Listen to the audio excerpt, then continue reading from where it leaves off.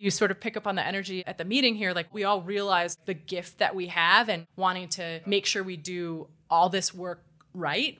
But I feel confident in the fact that we have the language now, like the scientific language to describe the outcomes that we're seeing. And that's what makes me so happy and so excited, is really those pieces coming together. And it's going to revolutionize humanity, but it's going to revolutionize neuropsychiatry for sure.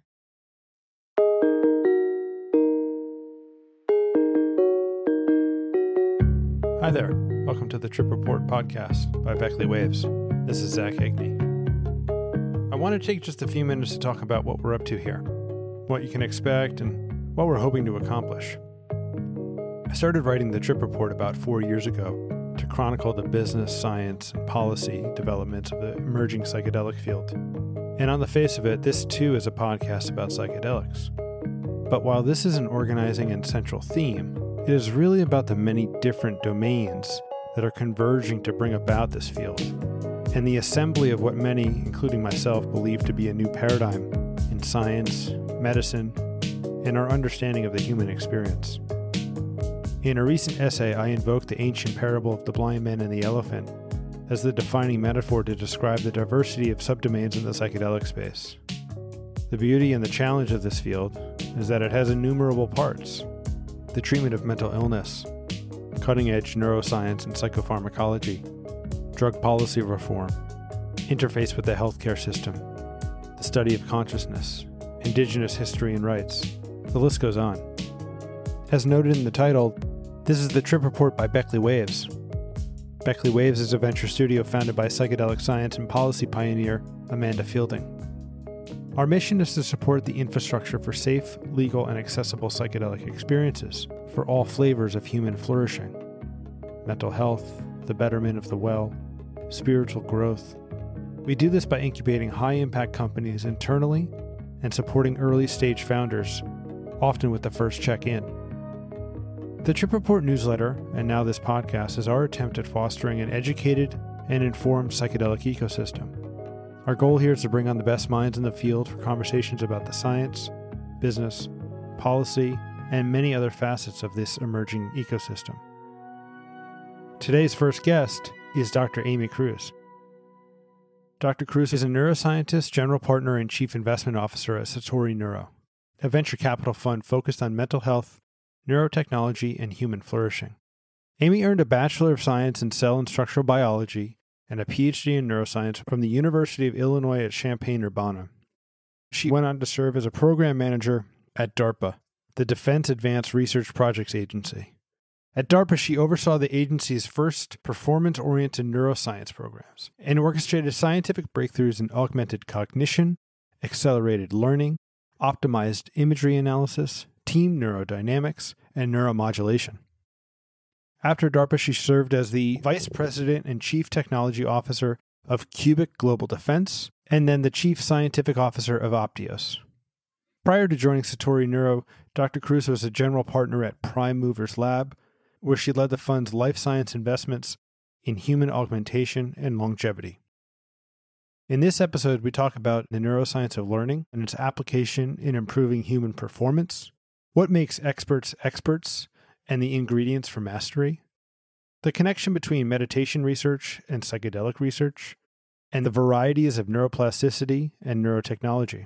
I think this is the perfect conversation to launch the Trip Report podcast, because it both ranges widely and dives deep into the details that are relevant to the field of psychedelic science and novel approaches to human flourishing. If you enjoy this conversation, please give us a 5-star rating on Apple Podcasts and head over to thetripreport.com to sign up to receive the newsletter and podcast directly to your inbox.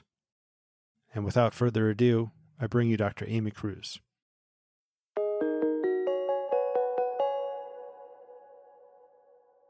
Are we recording? We're rolling. I love it when that's the vibe.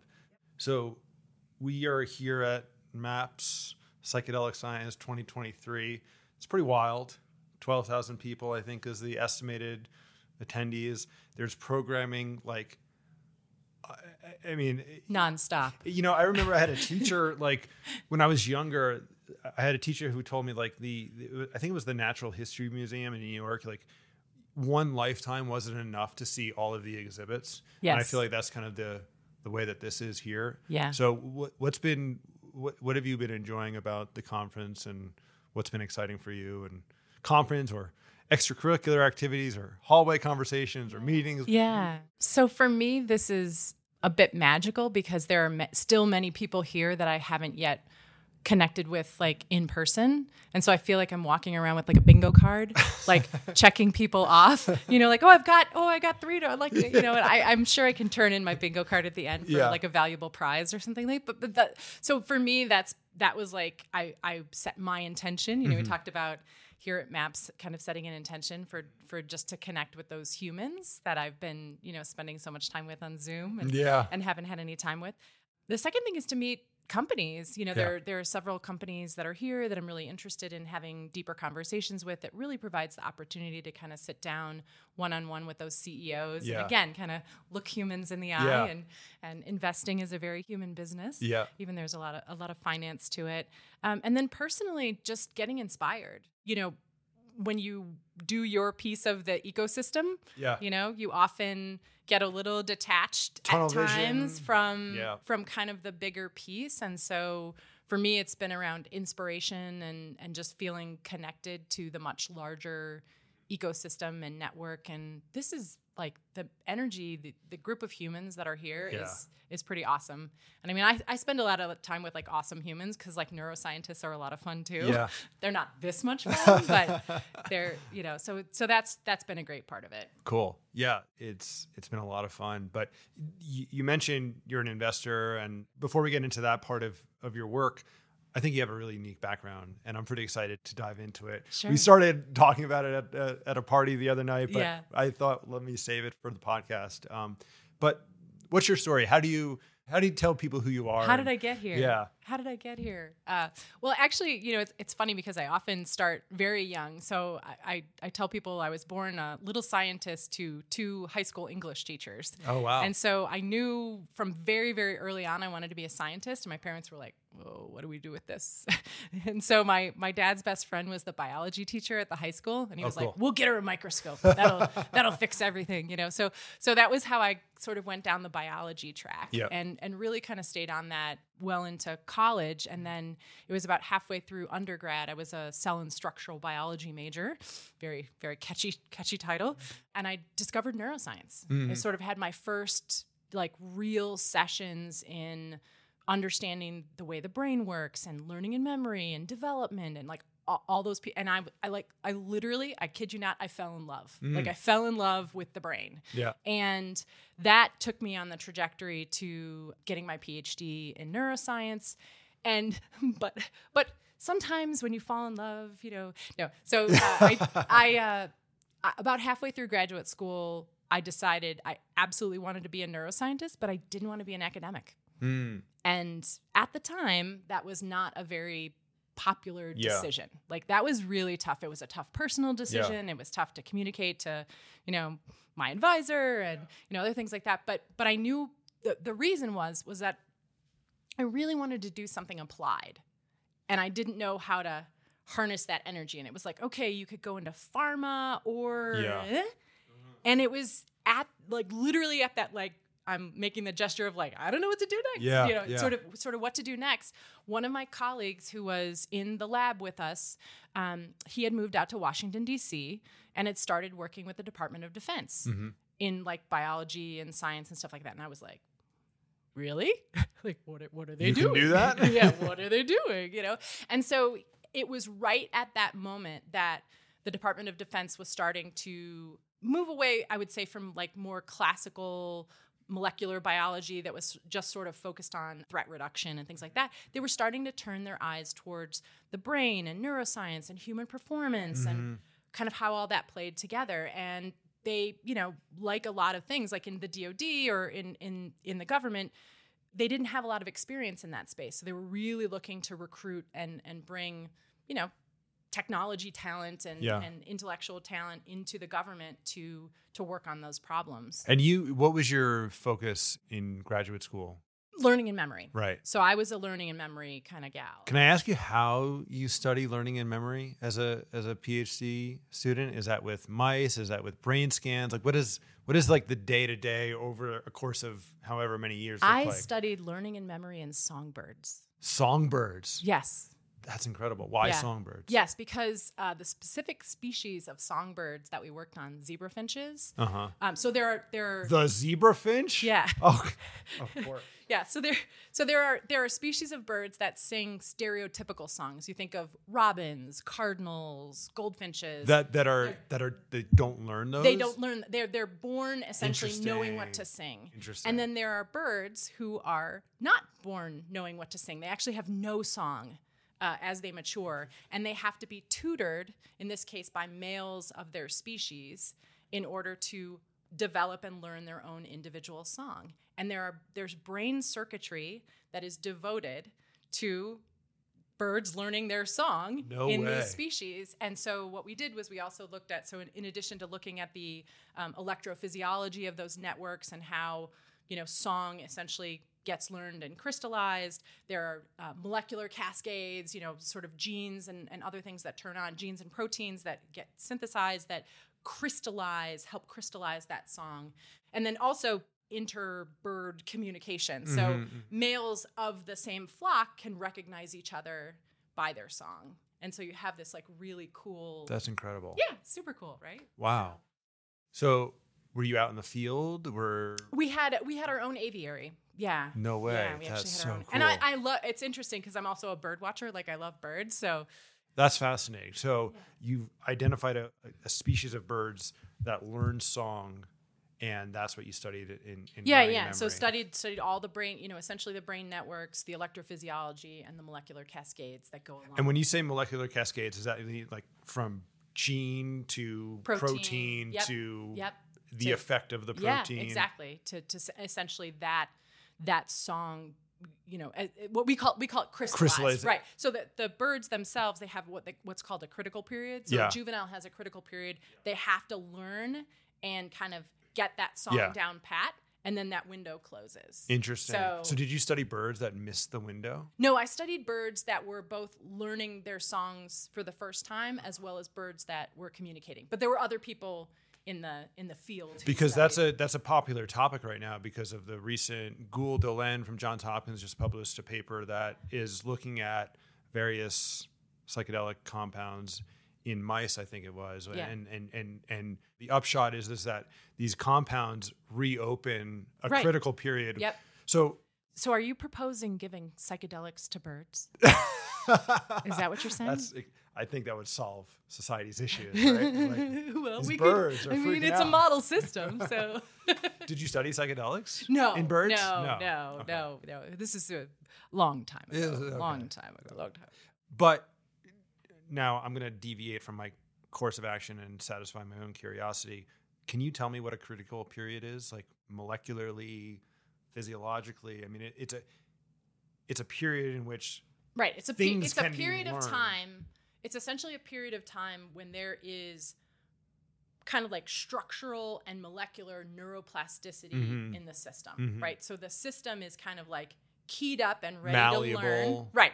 It's keyed up and ready to learn, and then essentially the mechanisms for them to learn the song or to take in the piece of information, whatever. So it's malleable and it's ready to learn, and then exposure to a stimulus is what then imprints that. Right. And then there's a whole, field of folks researching that space. It's just like, can they learn song just from audio tape? Can they learn it, if they learn it from a male? Like, teasing apart, like how much multimodal input do they need in order to do that.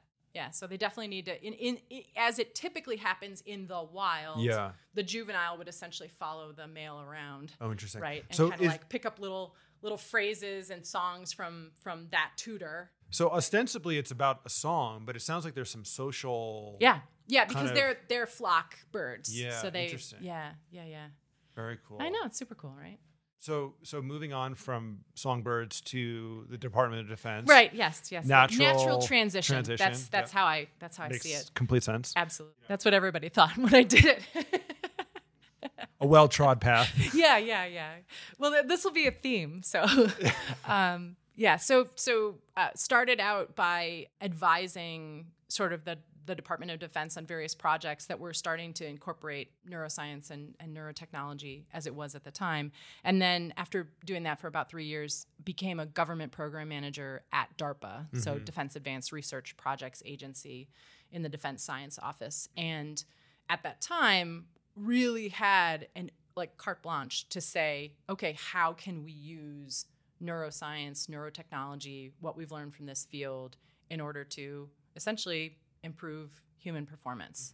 And so I started a range of programs in accelerated learning and training and trying to prevent sleep deprivation and understanding the brains of analysts who are making complex decisions and recording those in real time. And we asked a lot of questions that the field had not asked before because of the nature of the work, right? Yeah. Like something has to be deployable or fieldable, or something has to be done in real time. And at the time it was sort of like, no, you can only record brain signals in this Faraday cage tucked away in this corner of the whatever. And we were like, well, that's not going to work. We're going to have to we're going to have to figure it out. Yeah. And why would you want to look at brain signals in real time? Who would do that? You would always do post hoc, whatever. And so we asked some really fundamental questions in those programs that then, now has become really some of the foundational work for the field of applied neuroscience, which is what I always wanted to do. And so is this application of this, is this the environment in which people are in? Is it a certain stimuli? Is it a certain chemical that people are I guess what I'm asking is, how do I improve my performance of Depends memory on what you're retention, trying to improve. learning acquisition? Yeah. No. So that's a great question. So I think there are two things. One is that based on this work and obviously based on a lot of the work that's happened since then, we do know that there are mechanisms to improve sort of some of those basic cognitive functions. Like if you want to work on your memory, we know how to, essentially there's cognitive training out there right now that has been, sort of proven in the literature of ways of doing that. If you want to improve your visual processing, you could either be a video gamer or there's tools and techniques now to improve those, what I would call kind of like baseline cognitive functions. Yeah. And you can go specific and say, I want to get better at this thing. Yeah. Right. So for example, in the accelerated learning program, we worked with expert marksmen. So expert shooters, right? Yeah. And we essentially mapped their brains out in real time and figured out that they have this very repeatable brain pattern that they go into before they take a perfect or near perfect shot. Maybe we could use that to train novices and other folks who aren't kind of at that mastery level. So we developed neurofeedback techniques. I was just going to ask, so was that then a neurofeedback? Yeah, that was a neurofeedback system, essentially to train individuals who, you still have to have the motor skills. You still have to get the gun part right, but in terms of the brain part, right, controlling physiology, controlling your breath, controlling your heart rate, and actually entering this sort of, it's not people are like, oh, is it a meditation zone? It's a very focused brain state that happens before you take a motor action. So it's not eyes closed, right? Yeah. You're not trying to zen out. You're actually trying to control your physiology and focus. And that's trainable. Yeah. That piece of physiology maps onto a behavioral thing, which maps onto an interesting. Yeah. And so I want to learn that. Okay. Let's just table that. I want to learn. We'll put that aside. But that's what I tell people is it depends on what you're interested in. If you're interested in kind of just getting better at, having, being faster at visual processing or something like that, there are absolutely ways of doing that. And then if you want to get really specific about a task or some element of a workflow, right? It takes a little work to figure out maybe what that signature is. And we can talk about that a little bit later, because that's some of what I've done later on in my entrepreneurship journey. Oh, interesting. Yeah. Why don't we go right into that? Well, we have to finish my DOD time. Yep, go. Carry on. and then 10 years passed. No. Can you help me relearn patience? You probably want meditation for that one. Or we could zap you. We could zap your brain. So anyway, so I was at DARPA for 5 years. Yeah. DARPA is a term limited appointment in the government. So you have to leave. And the reason they do that is so that there's not a lot of like institutional inertia for new ideas, right? And you don't want anybody around to say, "Oh, we already did that and it didn't work." So you want people to be able to kind of like revisit topics and revisit ideas. So after that, I stayed in the defense sector. So I went to a company that was building very high-end military training systems using gaming technology. So we did some of the first like really 3D immersive rendered real geography work. And what I brought to the table was kind of helping them build out some of the business units and infusing it with some of that cognitive science, neuroscience, like the learning elements. We did some of the first closed loop virtual reality work using the brain in real time to sort of influence scenarios and things like that. Can you just take a moment to say what closed loop is? Sure. Yeah. Closed loop is one of my favorite things. No. So it's essentially taking a physiological or brain signal in real time, either EEG or heart rate, galvanic, something that has a reasonable time period, in the order of seconds, right? Not in the order of minutes, right? But in the order of seconds, and using that input to then change something about the environment. Yeah, the environment, a computational system, a brain-computer interface, some type of thing like that. And it depends. You can feed in, like in the case of heart rate, you don't need to do a lot of fancy math, right? You can just feed in a heart rate signal. But in the case of brain signals from EEG, typically puts through some type of algorithm that's either frequency-based, that you're like, oh, I want alpha or beta or something to drive this. Or if you have a little bit more sophisticated algorithm, you could say, hey, I have an algorithm for attention or focus, and I want that algorithm to sort of drive the interaction. And so we were quite successful in implementing that, which is pretty cool. So basically you would take that feedback and it would change the environment in which somebody is in, and that would then closed loop piece of it is that would change the physiology and it would create this feedback loop whereby exactly. So if somebody and was you can optimize that for learning, right? Is that the idea? Exactly. Yeah. And if somebody's in like let's say somebody's in a training scenario and they're there's this sort of like, I don't know if you've heard of the Yerkes-Dodson curve, this like U-shaped curve. And it essentially says that like not enough stress or excitement or energy into a system. It's the biphasic dose response curve. Is it a U-shaped curve? Yeah. It's in the case of performance, it's called the Yerkes-Dodson curve. Anyway, too much over is bad, like too much overstimulation, overstress, whatever is bad. Too little is bad. And you kind of want to be in this sweet middle spot, right? And so think about a closed loop system where you're trying to like get somebody in that right zone, right? Where you're kind of trying to dial them in. If somebody's overstressed and they're pegged, you want to dial that scenario Stress as back. Measured by HRV or could be whatever. measured by HRV, heart rate, galvanic skin response. Again, all of those can be algorithmatized. That's a word, I'm sure. That's fascinating. Yeah, cool, right? Is that uniform across like organisms or systems or... So in a previous life, I was obsessed with the hormetic dose response. Oh, sure. So kind of low dose stressors. So Mark Mattson and Ed Calabrese, like their work. I thought because so much of exercise, whether it's fasting or thermal conditioning or something like acupuncture or herbal sort of like all of these things kind of like I thought mimicking that kind of response, right? A low enough dose would upregulate sort of adaptive response. Right. Overshoot that curve and you're harming the organism, right? I just That's an interesting question. I don't know if anybody's ever mapped that out from a like that performance perspective on sort of different species or systems. I know that it's certainly not the same for everyone. Right. In terms of like, it's not consistent across. I mean, the overall observation is consistent across humans, but there's a lot of there's a lot of interhuman variability. And that's one of the things I think, hearkening back to some of the work that we've done, that we did at DARPA and then and work that we did elsewhere with very high performance individuals, experts, like that's part of what makes experts, right? That's part of what makes a high performance athlete like truly extraordinary. They have that dialed in for them. They know where their sweet spot is, and they know how to. Right, and they're often training to keep themselves in that zone. The rest of us are kind of like bumbling around, sort of finding the edges of that, right? And so to me, that's what sort of makes master or high performance, kind of person be so exceptional is like their ability to dial themselves into that space, that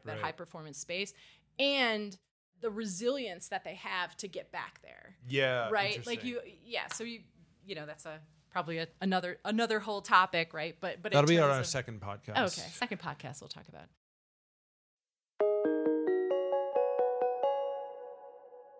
So I stayed in the DoD, obviously did this work, with the software company. We were eventually acquired by a much larger defense company, publicly traded defense company, and I became their chief technology officer, which is amazing because they had a global footprint. And so I kind of got to take my R&D and innovation energy into that space. Through that process, realized I probably didn't want to stay in the defense industry forever. Neuroscience was still, remember my love neuroscience was calling me back. And so kind of made a hard right into entrepreneurship and was a co-founder, chief scientific officer at a startup doing applied neuroscience for human performance, not on the defense side, but executives, professional sports teams, financial traders. Can you tell me a little bit more about that? People looking for an edge with their brain. Yeah. So we took a lot of the work that we had done at DARPA and work that had been done since then. And it was really at a time, and I think we're in the middle of this time now, certainly starting back then as well, where people were starting to separate kind of performance physiology, performance psychology, and then there's there's also like a neuroscience component to that. So it's not just like emotional regulation.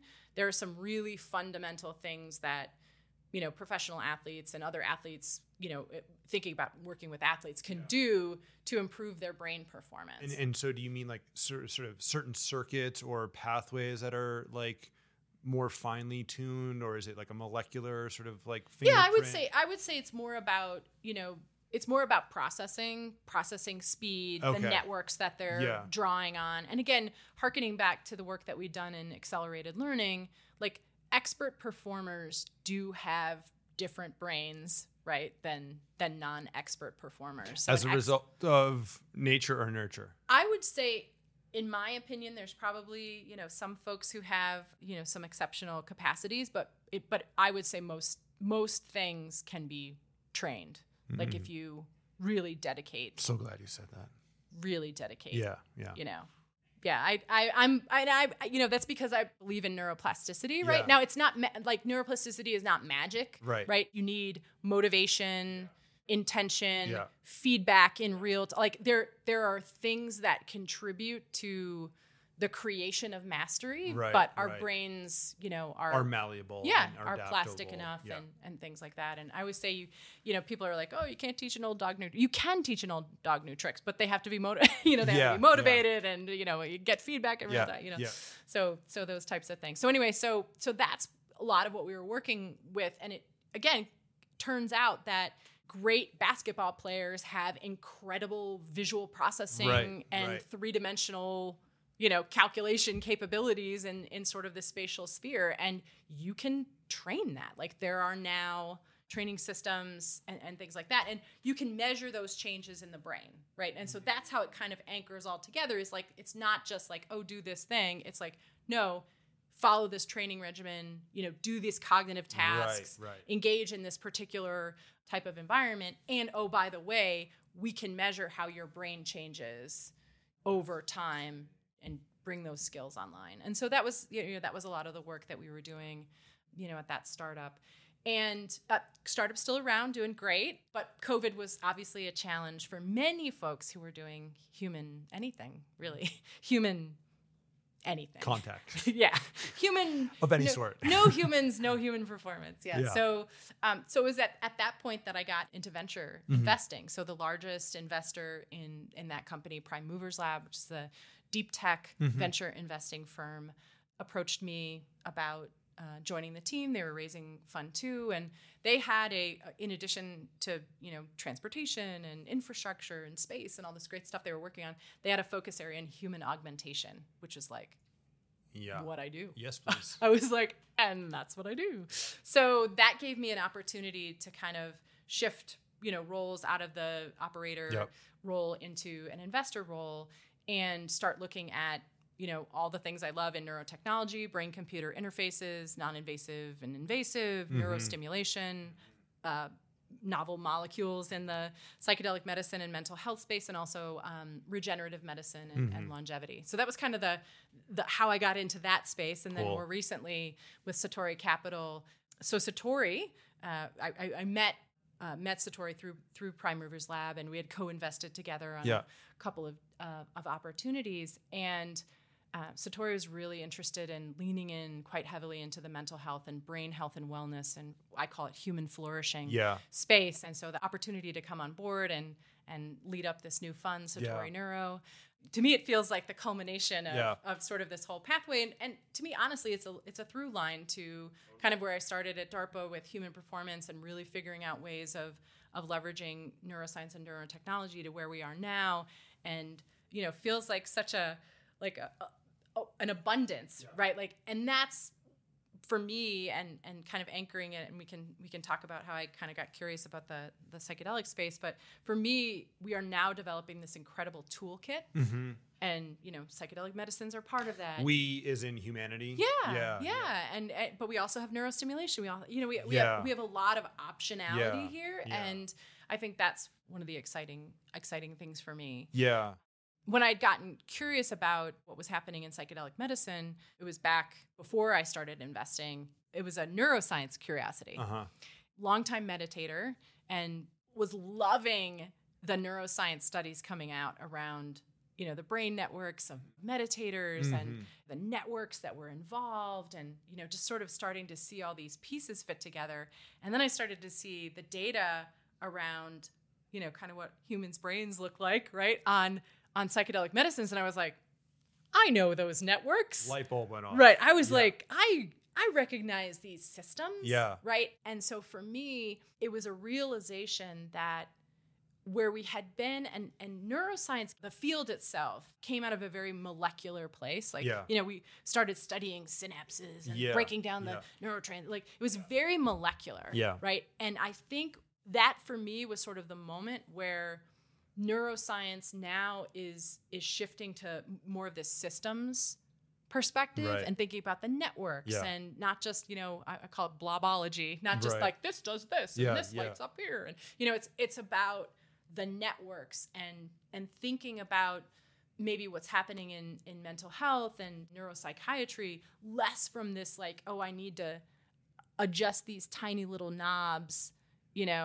but this is a network shift. And how do I get that whole network shifted back in that direction? And so that was for me the real curiosity of how I got into that space. And then you start looking at, the results from individuals working with these molecules and these medicines, and you're like, okay, this is the right direction. We're on to something. Yeah. We're on to something. But that's been a long time coming, right? Yeah. And I do think, I've had people ask me why now, right? We had evidence, back in the 50s and 60s that these molecules and these medicines were clinically relevant. Yeah. We didn't have the language. Yeah. We didn't even have the neuroscience language to describe why these worked. Right. It was they work. You sort of pick up on the energy at the meeting here. We all realize the gift that we have and wanting to make sure we do all this work right.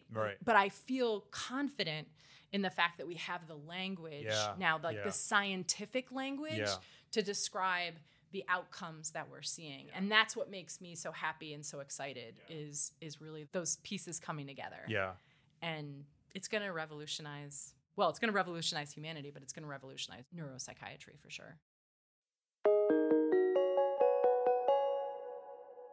So I've been thinking about these things as I'm kind of putting my finger into the air. I know enough to be dangerous. I know how to read scientific papers to a degree that might scare some people. Meaning I don't know what I don't know, but I also am I'm developing a sense of what the things that are coming into the world. And so I noticed a few years ago this sort of advent of, it was after Achille Therapeutics of course, or yeah. Achille Interactive. Yeah, of course. Created their product, which was a closed loop system. Absolutely. So I dove into Adam Ghazali's work and all of that kind of stuff. And I was like, there's this idea of like, I don't know if it's still sort of the thing, but like the SAID principle, right? Specific adaptation to imposed demand, which is sort of like what I think you're getting at with like training and modulating sort of nervous systems.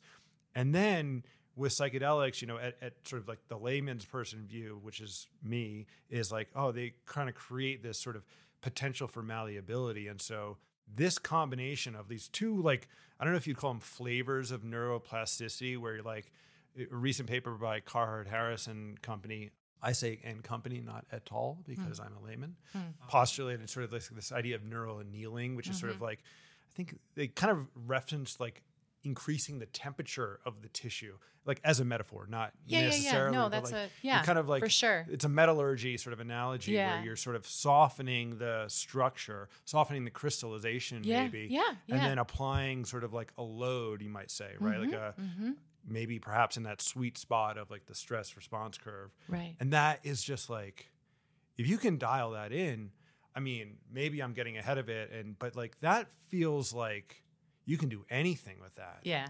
Right? Yeah. You know what I mean? Like that's the thing well, and that's the thing I would say is that we really haven't we've danced around the edges, I think, in the neurocognitive space about like how to get back to neuroplasticity. Like it can happen, unfortunately, right? Like you could have a stroke, totally. And then your brain is like, okay, I gotta rewire, right? You know? And so I think we've been again developing ways of inducing or creating these neuroplastic moments. And I think again these molecules and medicines seem to be a very powerful way of getting that state, right? And to be used carefully, right? Because anytime you kind of create a neuroplastic state, you're opening up to new inputs and new information, right? The thing that's sort of like where my mind goes is like the field right now is focused on mental health, you'd say, kind of writ large, right? So depression, anxiety, substance use disorders, PTSD, like that's sort of like the first port of call, you might say. But like when we kind of conceive of these things as like tools for learning, right? That's where it's like, yeah. There's a lot more you can do for sure. From a human's performance, from skill acquisition, from modulating behavior, or I mean? Like, absolutely. It feels really like paradigmy. Yeah. Can I use that word? You can use that word. Yeah. It's your podcast. That is correct. Damn right. So what are you? We have about 10 minutes left, which is really unfortunate because this could go on. We're going to do number 2. We have to have her sign an agreement to do number 2. What are you excited? Like, what are the companies or what are the projects that you're seeing now? To whatever extent you're able to talk about, like, what's exciting you? Yeah. So what's exciting me is, I would say, the overall ecosystem. Yeah. Coming at things from maybe a little bit more of a deep tech angle, that I've been looking at things like sort of my DARPA brain, looking at sort of the hard technical challenges, and then now both from the work I've been doing and talking to companies as well as, being here at the conference, just acknowledging how much work there is to do in the overall ecosystem. And so still wildly excited about therapeutics and new molecules and kind of where that space is going. And I think one of our colleagues from Psychedelic Alpha was sharing the bullseye chart, just looking at like the number of things that are in development. And I feel like, okay, we've got plenty in the hopper, folks. Like we can shift our energies a little bit. So I would say things that are exciting me are still the neurostimulation space. So back in the day at DARPA, we did work with TDCS and using electrical stimulation in the brain. We now have the incredible results from the SAINT trial with transcranial magnetic stimulation and the ability to address treatment-resistant depression using that approach. Low-intensity focused ultrasound, which is next on the horizon. So it feels to me like talking about this sort of paradigm-shifting, neuroplasticity, network-changing tools.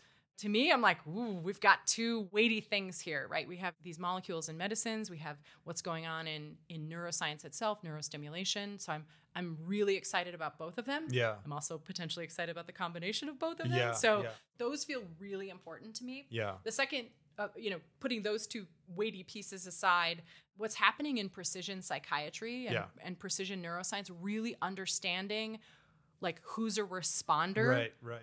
to a particular medicine or treatment or whatever, and who is not. Mm-hmm. Like like I have goosebumps. This is going to blow open, right? Like, because you won't be experimenting on people, right? You're not going to, put you on this for 6 months. Oh, that didn't work. Put you on this for 6 months. Like that's going to be gone. And I'm really excited about that. It needs to be probably paired with, a tool or a technique or something to kind of get it out there, because we still don't have the mechanisms in kind of the healthcare industry to really leverage that yet. But that is coming, and that's going to radically change how we decide which care to deliver to individuals. And then I think, I'm going to go on record as saying, I think the way that we deliver like CNS/mental health/neuroscience care is going to be different in the future. I don't think it is going to be the primary care physician, neurologist. I think, whether that's through the new clinic model that's emerging, something else. I don't know. I'm sort of seeing that's part of the conversations I'm having here at the conference. Like, who's doing what are they integrating together? Like it's going to be delivered differently, and it's going to be more accessible and more understandable and more personalized. More personalized. So those are the things that that's what I'm really excited about, because I just see a future where people are coming to places where they're holistically getting cared for. They're being given a personalized approach that reflects their brain chemistry, maybe their genetic, whatever's relevant, and then the most efficacious treatment for whatever they're seeking. Yeah. And to maybe just, to go back to my DARPA days, that's just on the treatment side. Yeah. I think the optimization piece is next, but we must answer this treatment piece. It is so urgent that I'm not focusing my attention on the human optimization piece, even though I know it's there, I can see it, but I'm like, this is so pressing. We must, we must put our efforts there. And I believe that it when we do that, when we go for those clinical outcomes, it also gives veracity and substance to then the things that we might do, in the performance optimization space rather than the other way around. And that's something, for me, that I learned over time, right? I started out in the human performance and optimization space, and now I'm, both feet in sort of the clinical world. And people are like, oh, what changed? And you're like, well, the urgency of it, and I believe this is the right way, the right order to do it. That feels right to me. Yeah. That's so cool. Yeah. So I think your career has tracked the evolution of the neuroscience field, right? Yes, like from it has. like basic animal research to applied in government settings, maybe like more crude tools, or just the very beginnings of it, and then into the commercialization, and now into like this new paradigm thing that's coming. So you have a really unique lens on this whole thing. I couldn't, as I tell people, I couldn't have planned it if I tried, but it was I will say the thing that was intentional about it was being fearless, right? Like when there was a chance to take a turn and go I don't know how this is going to turn out, I took it, right? And so that has reinforced in me sort of this, this ability to sort of go into new spaces and say, okay, I'll explore this. It might work, it might not work, but I really trust that I'm headed somewhere, you know, and it's a privilege to have all those experiences.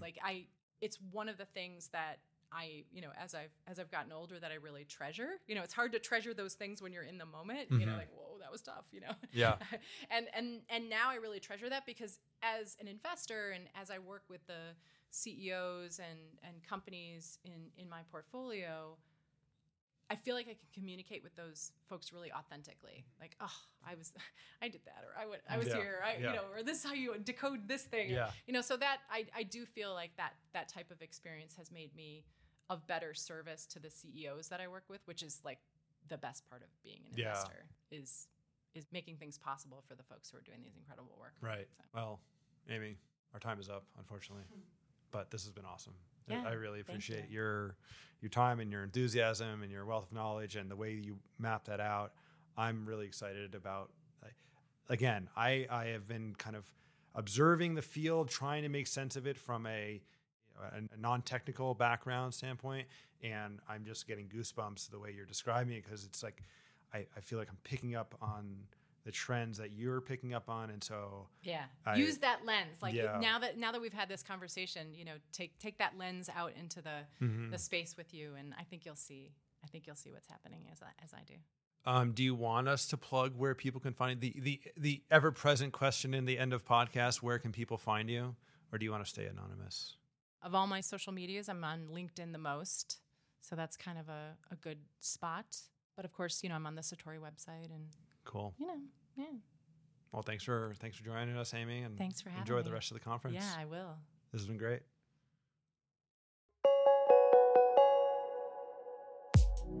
Thanks for listening to the Trip Report. We hope you enjoyed it.